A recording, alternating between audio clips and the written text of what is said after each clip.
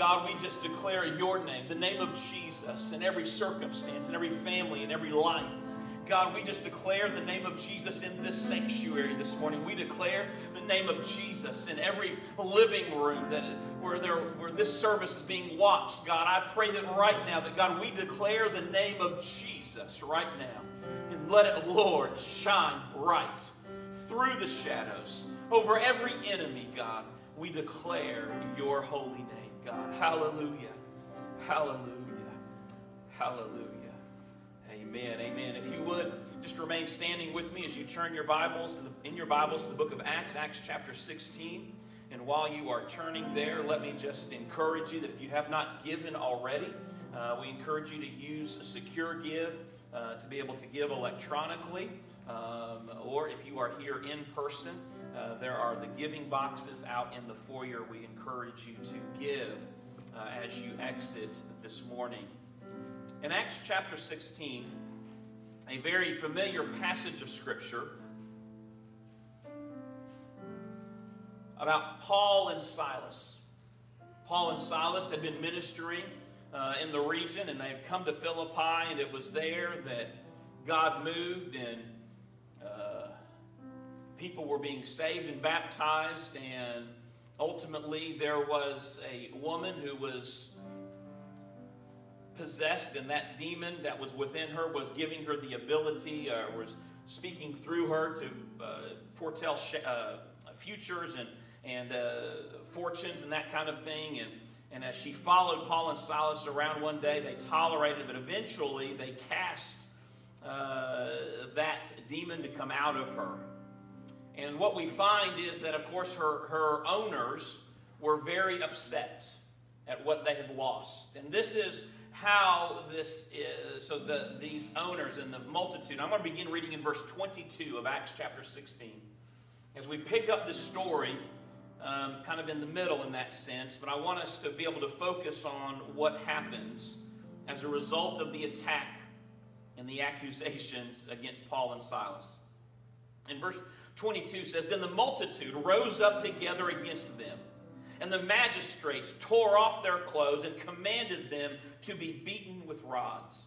And when they had laid many stripes upon them, they threw them into prison, commanding the jailer to keep them securely. Having received such a charge, he put them into the inner prison and fastened their feet in the stocks. But at midnight, Paul and Silas were bemoaning, 'Woe is me.'" No. But Paul and Silas were banging on the jail cell door saying, "Let us go."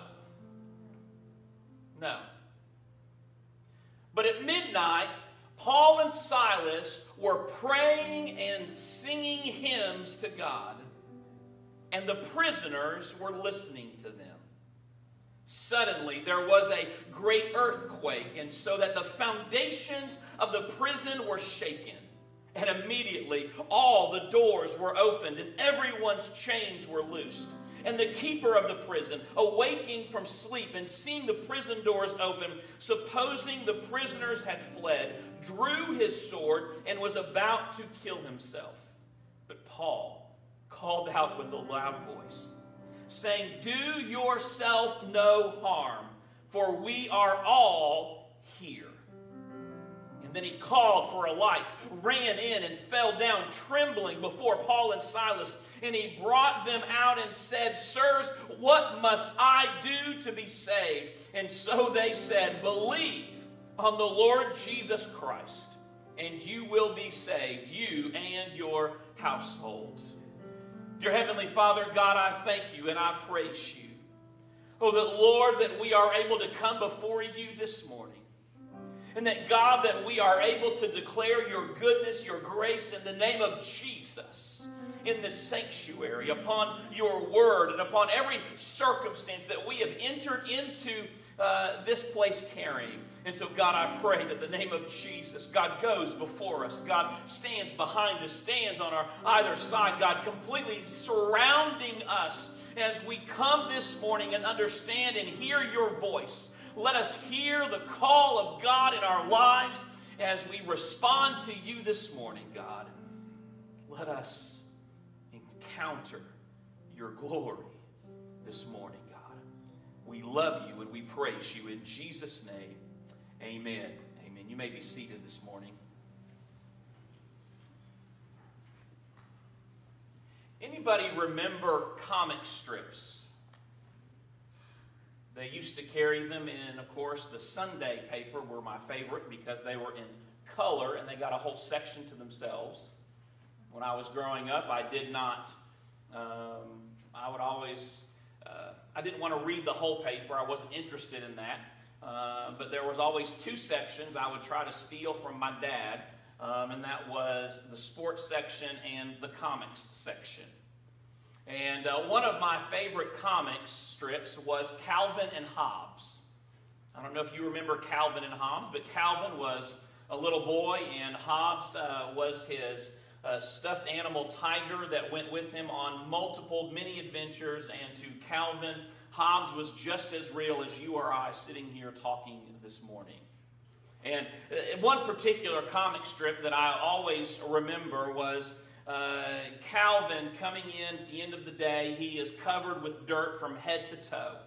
And in being covered with dirt, and he's got this cloud of dust and dirt, and he's filthy, and his hair's a mess, and he says, "My elbows are grass stained. I've got sticks in my hair. I'm covered with bug bites and cuts and scratches."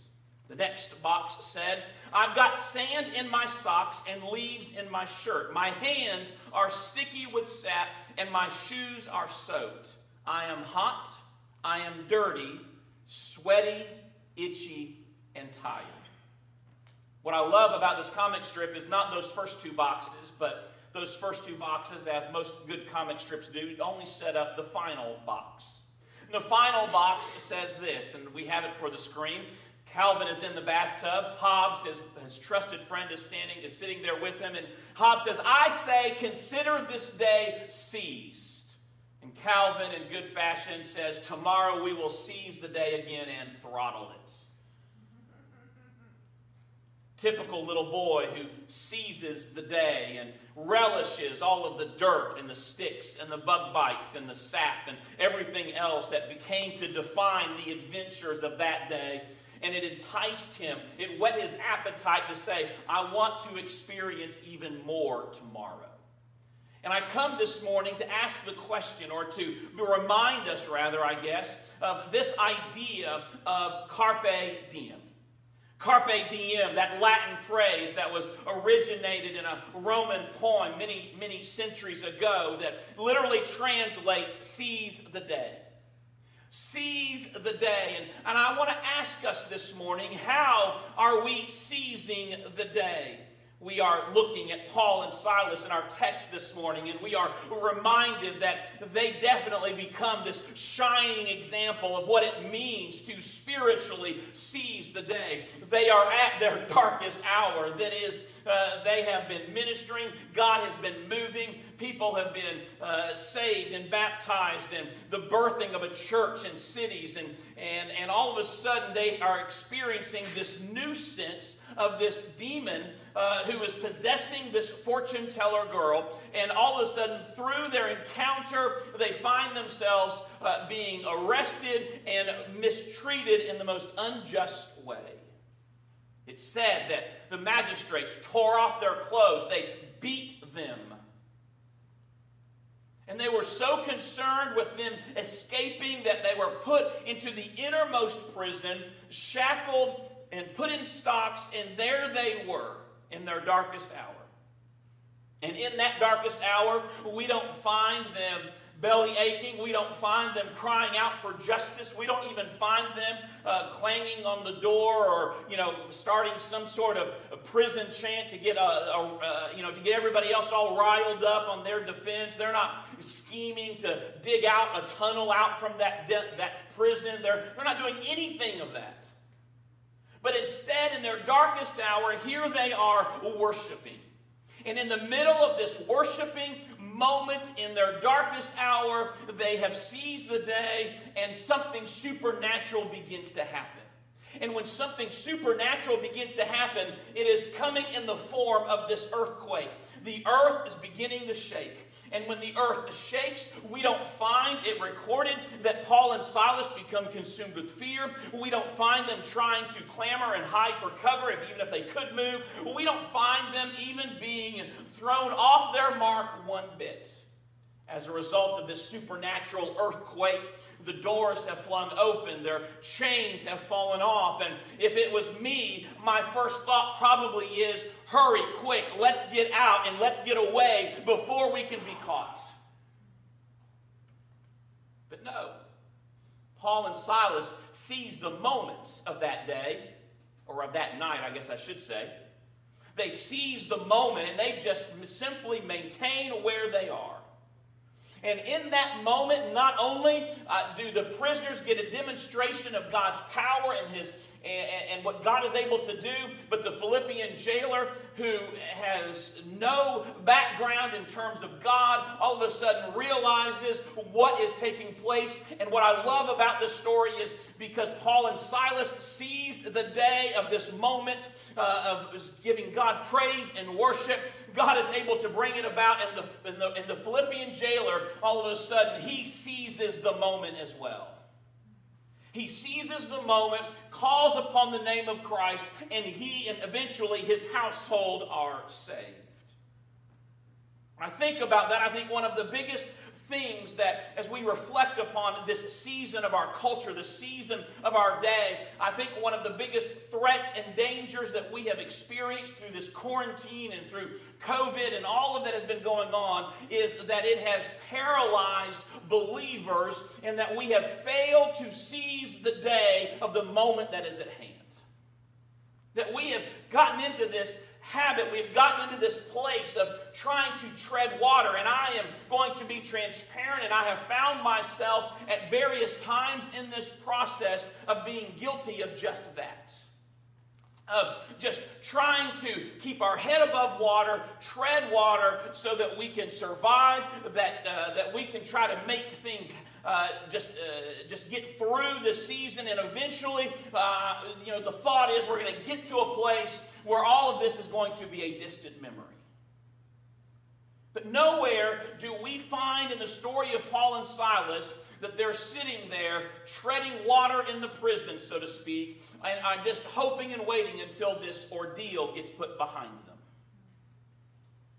They seize that moment. They seize the day. And so we were reminded the past couple of days, Thursday and Friday was camp meeting, and we were challenged. It really we discussed it as a team. We discussed it as being able to say, Daniel Kolenda throughout this thought of this whole idea of, are we really living in the last days? And in this season, there's been a lot of prophecy, and there's been a lot of people that have conjured out there, and the speculation about a return of God is, how close is His return? I believe that His return is certainly closer now than it's ever been before, and that we see that the events that we are facing and the events that we are going through as a nation and as a world are certainly setting the stage for the return of God and the coming of the Lord, and in these last days. And in terms of the big picture of things, we know that we are living in the final seconds of the church age, the final moments of this age of where we realize that the return of God is imminent. But this question that Daniel Kolenda asked is, or he kind of threw out there, is that, the question is, are we living in the last days? And the reality is while we may not know the day or the time or the hour that Jesus is returning, the reality is that what he threw out there to us is that the reality is that every single one of us are living in the last days. And it's not because of us trying to predict of when Jesus is returning, but the reality is that every single one of us are limited and finite in the days that we have remaining in our life.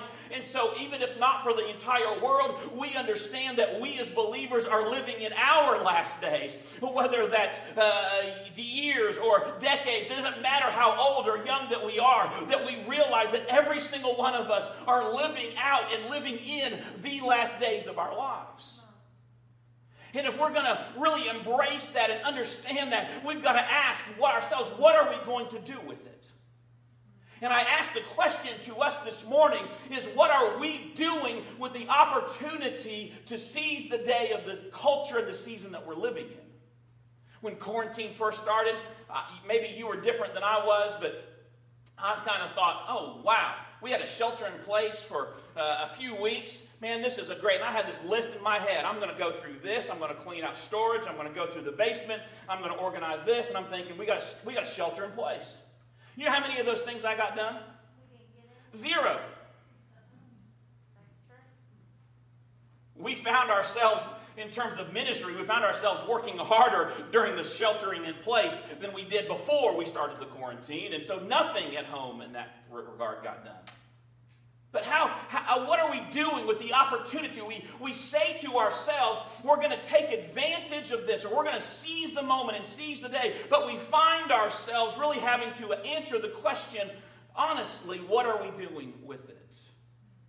Jesus was confronted and he was asked about this blind man who had been born from birth.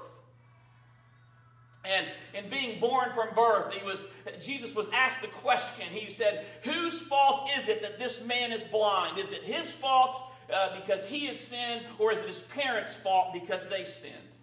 And in John chapter 9, verse 3, this is what Jesus responds to them with. He says, neither this man nor his parents sinned, but that the works of God should be revealed in him. I must work the works of him who sent me while it is day. The night is coming when no one can work. As long as I am in the world, I am the light of the world. You see, Jesus declares that through this man's affliction, through his blindness, that God was in it in order to demonstrate his own works. And so as we look around to the circumstances and we look around to the events of the day, maybe we need to ask ourselves, God, what are you trying to do in our world? What are you trying to do in me? What are you trying to do in our church? What are you trying to do in our community through this? And Jesus says, I must work while it is still day, because the night is coming. Excuse me. Jesus makes this declaration that he has to be able to be about his Father's business. Why? Because he understands that the time is coming when he will not be able to. The night is coming. And I pray that this begins to challenge us, because when the night is coming, Jesus said, I am the light of the world. But he doesn't just make that declaration in an empty vacuum. He says, as long as I am in this world, I am the light of the world. Now, Jesus physically was in the world when he spoke this. Today, we understand that Jesus has ascended. He is at the right throne, the right hand of God, and he is living and dwelling, and he is omnipresent. He is in all places at all times. But you know who the light of the world still is? It's still Jesus. And so Jesus' light is still shining, but he's physically not in the flesh any longer. So what flesh is the light of the world occupying and living in this day and age? You and me. That in this time, in this season, that we understand that the light of the world is desiring to shine through us to continue to work. And if Jesus is going to fulfill the work of God for him who sent him, and that as long as Jesus Christ is in this world, that he is that light of the world, then we have to pick up that mantle. We have to understand that Jesus is desiring for us to be at work, for us to be able to seize the day, because while it is day, we must be at work. We must allow the light of God to be able to shine. What if all that we are experiencing is not about trying to just cull or instill fear. Oh, but what if? Oh, this season that we are going through is all about preparing you and I for things that are going to be even later, for things that are going to be even worse. Oh, I can only imagine. I was reminded a couple days ago, oh, what if? Oh, that thunderstorm, oh, that was in the days of Noah, that before the flood ever came, oh, that they understood, oh, that through the thunderstorm, what it meant and what it meant to be prepared. What if, oh, this season that we are in right now is all about God's grace shining upon us as the church to prepare us for a day and time, oh, when that night is coming and we won't be able to do things. Oh, because so many times we have made our relationship with God about who we can connect with and who is standing next to us, who is praying for us, who is laying hands on us. And in a day and age when things begin to look and shift, oh, we have to understand that it's not about who's on my right, it's not about who's on my left, but it's about seizing the day and saying, God, I want to know you, I want to be at your will, I want to be working for you, and I want to fulfill all that you have for me. You see, churches,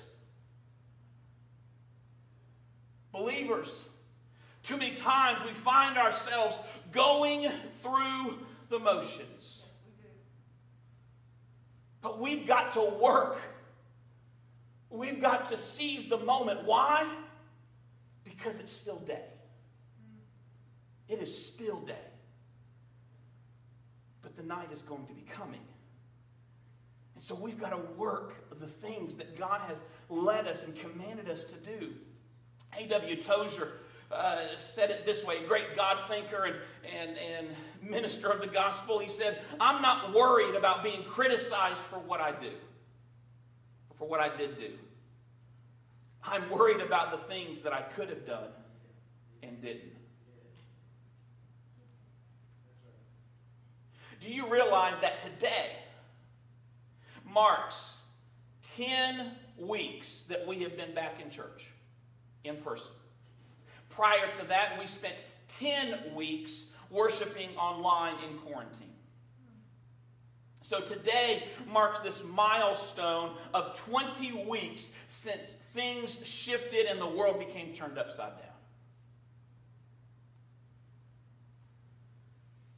And when we begin to reflect and think about those 20 weeks, what have we done to seize the day spiritually?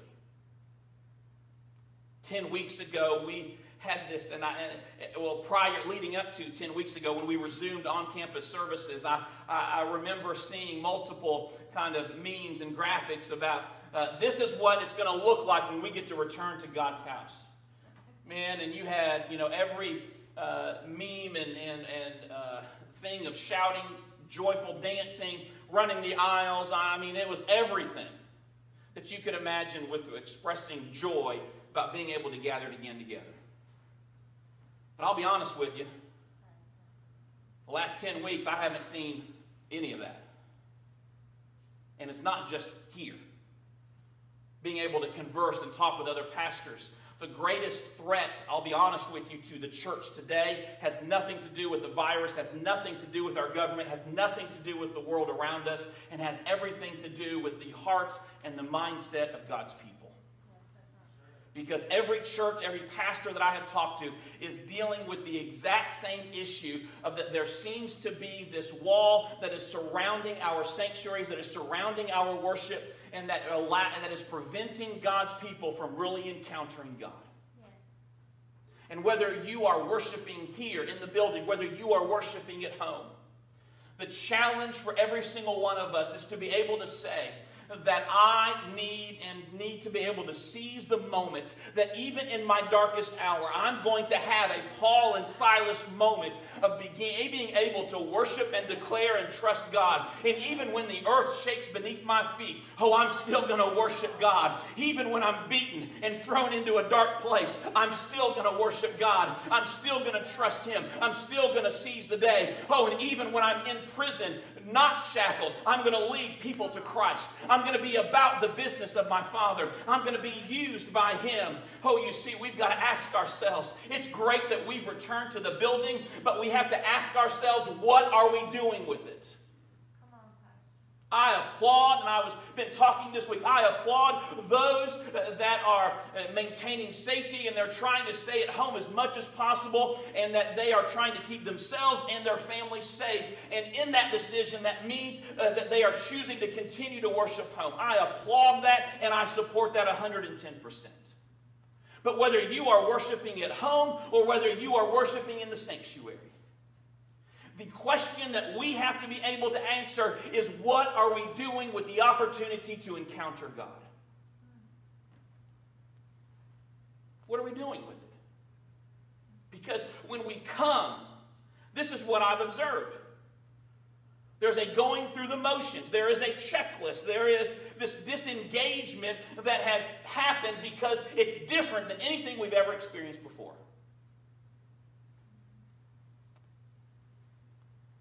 I'm just being transparent with you that are here and those that are watching at home, that we have to be able to answer ourselves, are we satisfied with this or are we dissatisfied?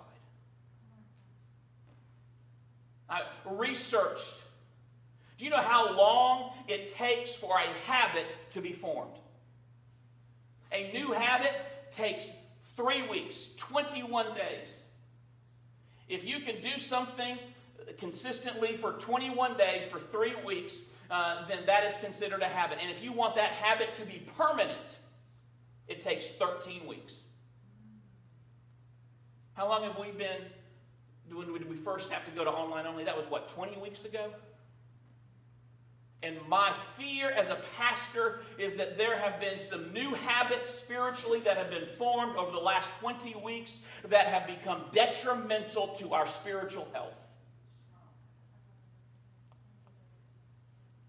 If you are worshiping at home, worship at home. Connect with God.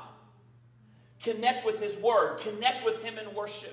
If you have to turn the service on or turn on worship music in your living room and shut everybody else out, then do that to connect with God. If you're coming to God's house, you can't just wait until you come on Sunday morning at 9 or 11 to be able to say, I'm ready to encounter God. We've got to be able to say, God, I want to be able to step into whatever this season that, God, that you are ordaining or allowing. You see, because we don't just need to, I'm thankful for new means and new methods, and that we're able to live stream, and that we're able to record and broadcast, and that I'm thankful for new things that God has been doing. But even in all of that, guess what? We cannot lose the fellowship with God, and we cannot lose the fellowship with one another. We cannot lose the heartbeat of what defines the church and what specifically defines Livonia Church of God. And if we are not careful, hear my words this morning, that we will find ourselves developing new habits that will be the death of our spiritual lives. And we have to be intentional about being able to say, God, I recognize the season is not what we want it to be. Oh, but God, I'm going to seize the day and I'm going to make the best of it.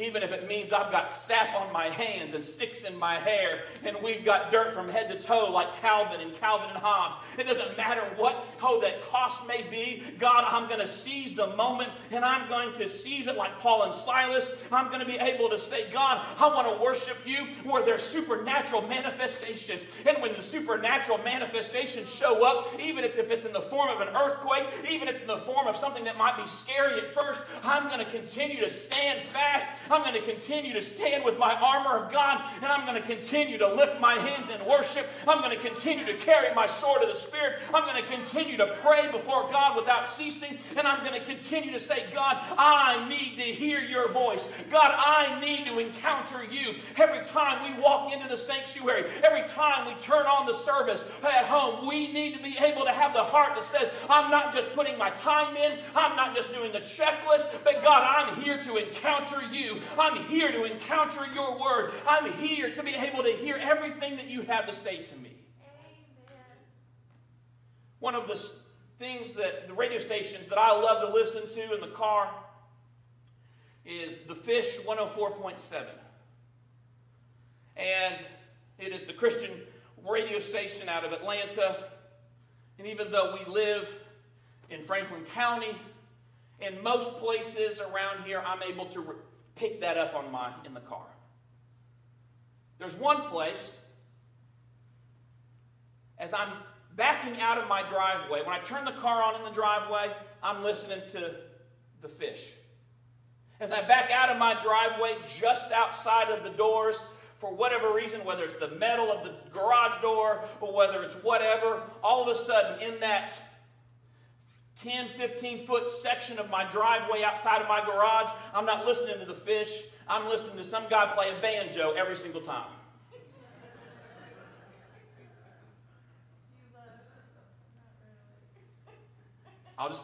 That's not my favorite. I don't like listening to the banjo being plucked. And it drives me nuts. I fuss every time, Tina just said. But you know what? As soon as I back all the way out of my driveway and I get on Bear Creek Road, guess what comes back in? 104.7 The Fish.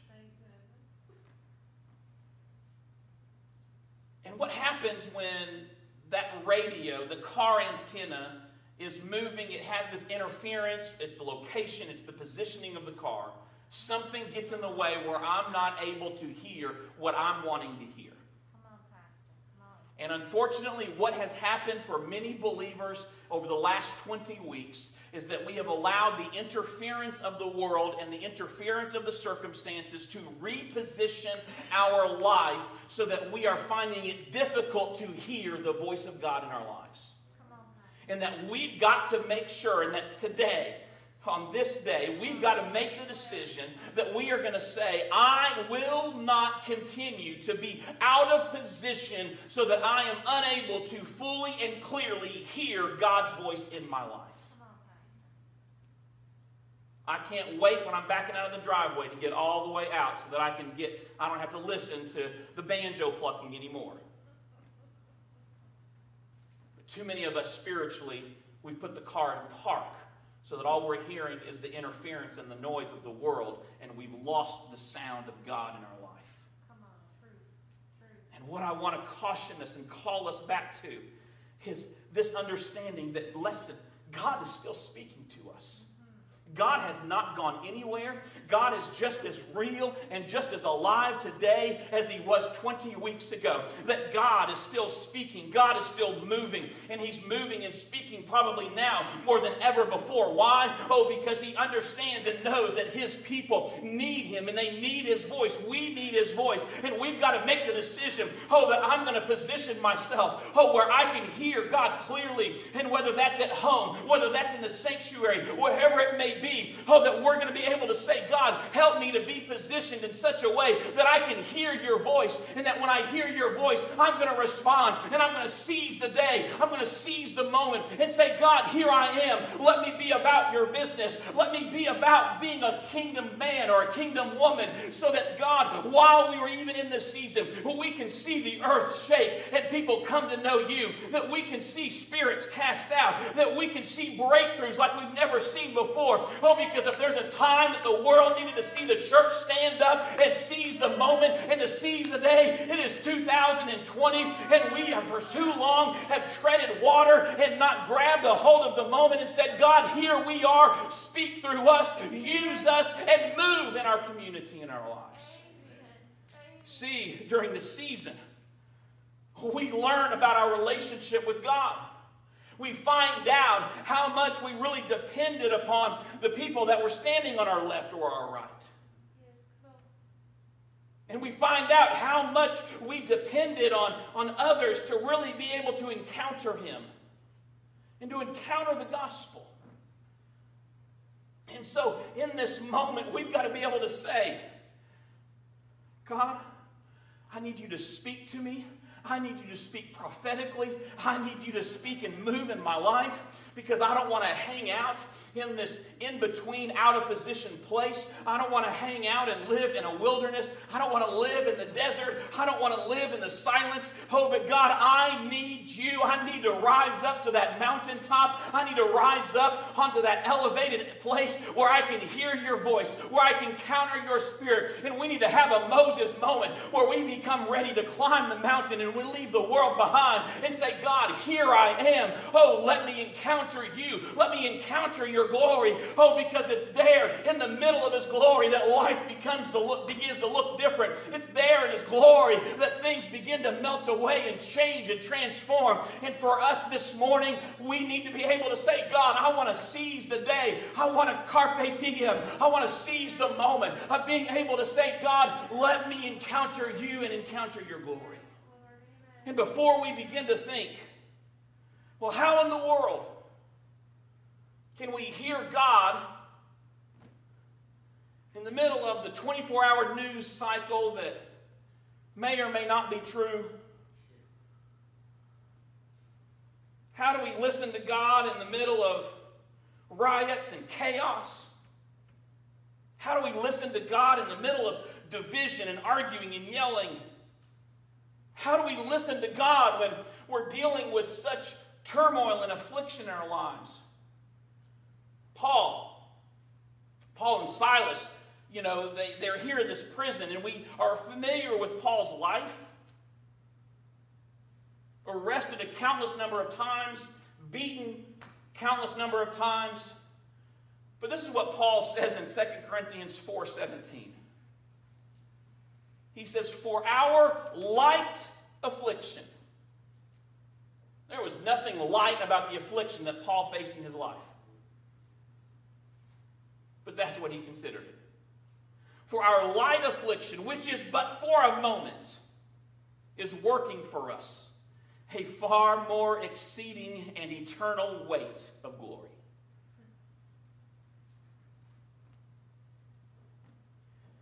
You see, in this moment, we've got to make sure that we're not just looking at the affliction and the turmoil as being all negative. But we've got to be able to say, God, what is the weight of your glory that you desire to reveal to me? Even in the middle of the affliction. Even in the middle of what I'm having to face and go through.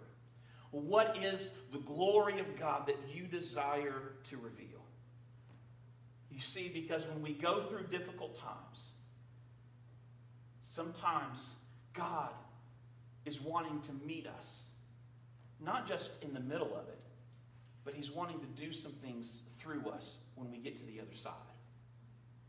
And there is this blessing, there is this power, and that we need to be able to say, God, I need your glory. God, I need your glory to show up. I need your glory to show up and shape the very foundation of the world beneath me. I need you to show up and fling open prison doors. God, I need you to show up, and I need your glory to be able to cause the chains and the shackles to fall off. God, I need you to move within my life. As the musicians and the praise team come this morning, we ended this morning with the song, I Speak the Name of Jesus. I have a confession to make that there are many times that I'll wake up on a Sunday morning with a particular song on my mind and heart, and I'll say to Tina, hey, can you do this song this morning, either before I preach or after I preach? And my wife, bless her heart, 99% of the time she's like, I don't know how, but we'll make it happen. We'll figure it out. This morning I woke up and I could not get the song, I Speak the Name of Jesus, out of my mind and heart. But I thought, as soon as I tell Tina that's the song I want them to do this morning, she's going to panic and freak out because they aren't necessarily ready for it. I'd forgotten that was already a song that had been chosen. So I'm telling her now.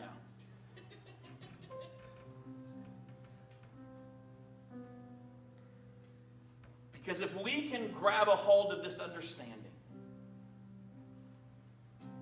that it is through the tribulations, the trials, and the afflictions that God desires to speak to us and to reveal His glory in our lives. That when it's in those moments, if we could be like Paul and Silas and just begin to sing songs of praise and worship, to sing hymns, to sing psalms, to be able to magnify the name of Jesus.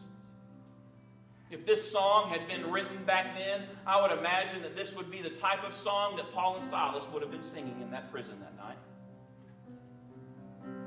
Just declaring the name of Jesus. And so as you stand with me this morning, I want you to bow your head and close your eyes, and I want you to make a decision. I ask you to bow your heads and close your eyes because I don't want you to be distracted by looking at anyone or anything else. I want you to make a decision. Are you going to seize the moment of desiring to encounter God, encounter His voice, and encounter His presence, no matter what may happen? Are you going to choose, in the middle of how you feel, or in the middle of your adversity, just to praise and worship and say, God, I need you. God, I want you. I want to magnify you. God, I want to lift up the name of Jesus. As far as we know, Paul and Silas weren't praying, God, shake this earth and open up the prison doors. All they were doing was lifting up and magnifying God. And if we will follow suit, if we make that decision, I believe that whether we are in the altar, whether we are in our seats, whether we are at home in our living room, well, it doesn't matter where we are, that God's glory will be able to show up if we will press in and say, God, I need you. And so if you make that decision, I want you just to begin to raise your hands, and I want you just to begin to proclaim His praise. Begin to worship Him for who He is, for what He's done. And if you don't feel like it, it may be a sacrifice of praise. I understand that. But I want you just to begin to acknowledge Him and just to call upon Him and just begin to press in and just don't worry about anything else other than just lifting up the name of Jesus.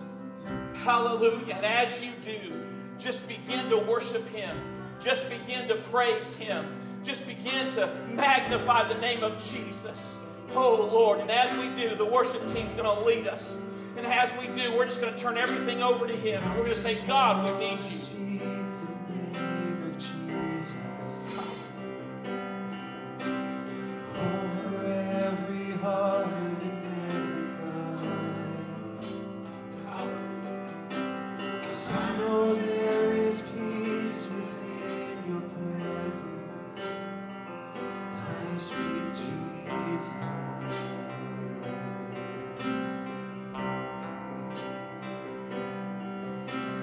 I just want to speak the name of Jesus till every dark addiction starts to break, declaring there is hope and there is freedom. I speak Jesus.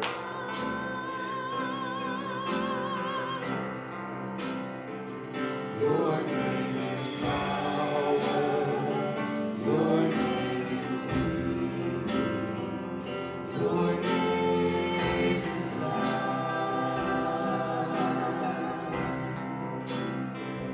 Break every stronghold. Shine through the shadows. Burn like a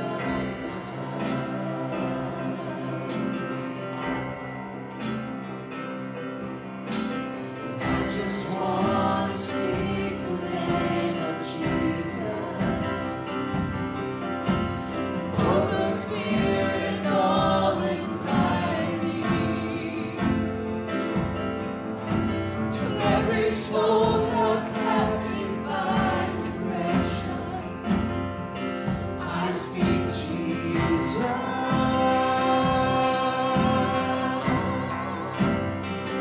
Your name is power.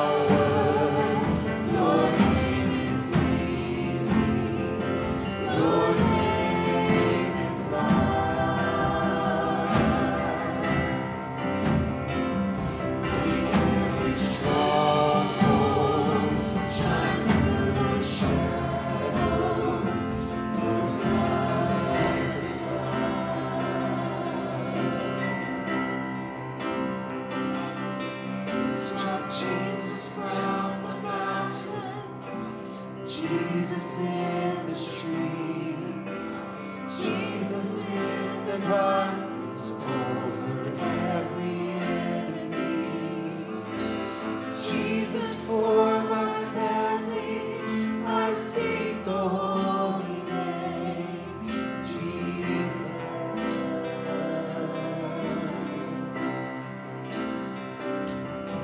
Shout Jesus from the mountains, Jesus in the streets, Jesus in the darkness over every enemy, Jesus for my family, I speak the holy name, Jesus.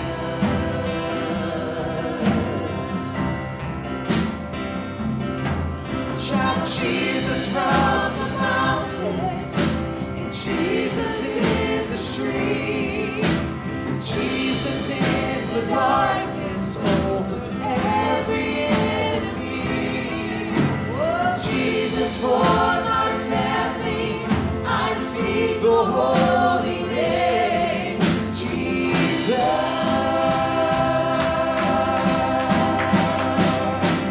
Your name is power, your name is healing, your name is life. Break every stronghold, shine through the shadows, burn like the fire. Your name is power, your name is healing, your name is life. Break every stronghold, shine through the shadows, burn like the fire.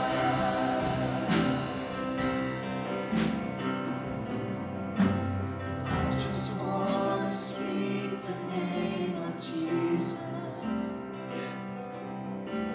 over every heart and every mind.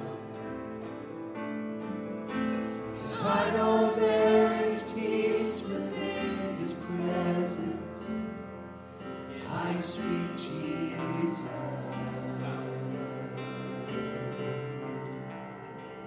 Hallelujah. God, we just declare the name of Jesus. Jesus. Jesus over our families. Jesus over our communities. God, we declare the name of Jesus in every circumstance right now. And that, God, I pray that as we have this morning decided and chosen, God, that we are going to seize the moment. That it's not just about, oh Lord, us. It's not just about us experiencing your glory. Oh, but God, it's about us being used by you and being able to seize what, oh Lord, is our last days. None of us know how long we have. And so, God, we say yes to you, Lord. That we want to tell others about you and about your love. That, God, we want to be able to share. God, we want to be able to invite others, God, to know you, to come encounter your presence at church. God, we want to, oh Lord, be about the Father's business, God. And that, Lord, that there is nothing, oh, that, Lord, that the enemy can do to stop the name of Jesus from going forth. If we will just say, yes, here I am, Lord. Use me, speak through me. God, I love you this morning and we praise you. And God, I pray blessings upon each and every person here this morning. That, God, that as we leave, that, God, that we're not leaving to go about just through another checklist kind of spiritual week, but, God, that we are leaving, seizing the moment to be able to share the Word of God, to be able to, oh, give you praise, to be able to walk in worship, God, to be able to encounter your Word this morning and this week, God, to be able to come back, oh, Lord, next time, refreshed, renewed, oh, Lord, having encountered your glory as you go before us. God, we love you and we praise you in Jesus' name. And everyone said, amen. Amen. Give God a hand clap of praise this morning. Hallelujah. God is good. God is mighty. God bless you for being our ushers.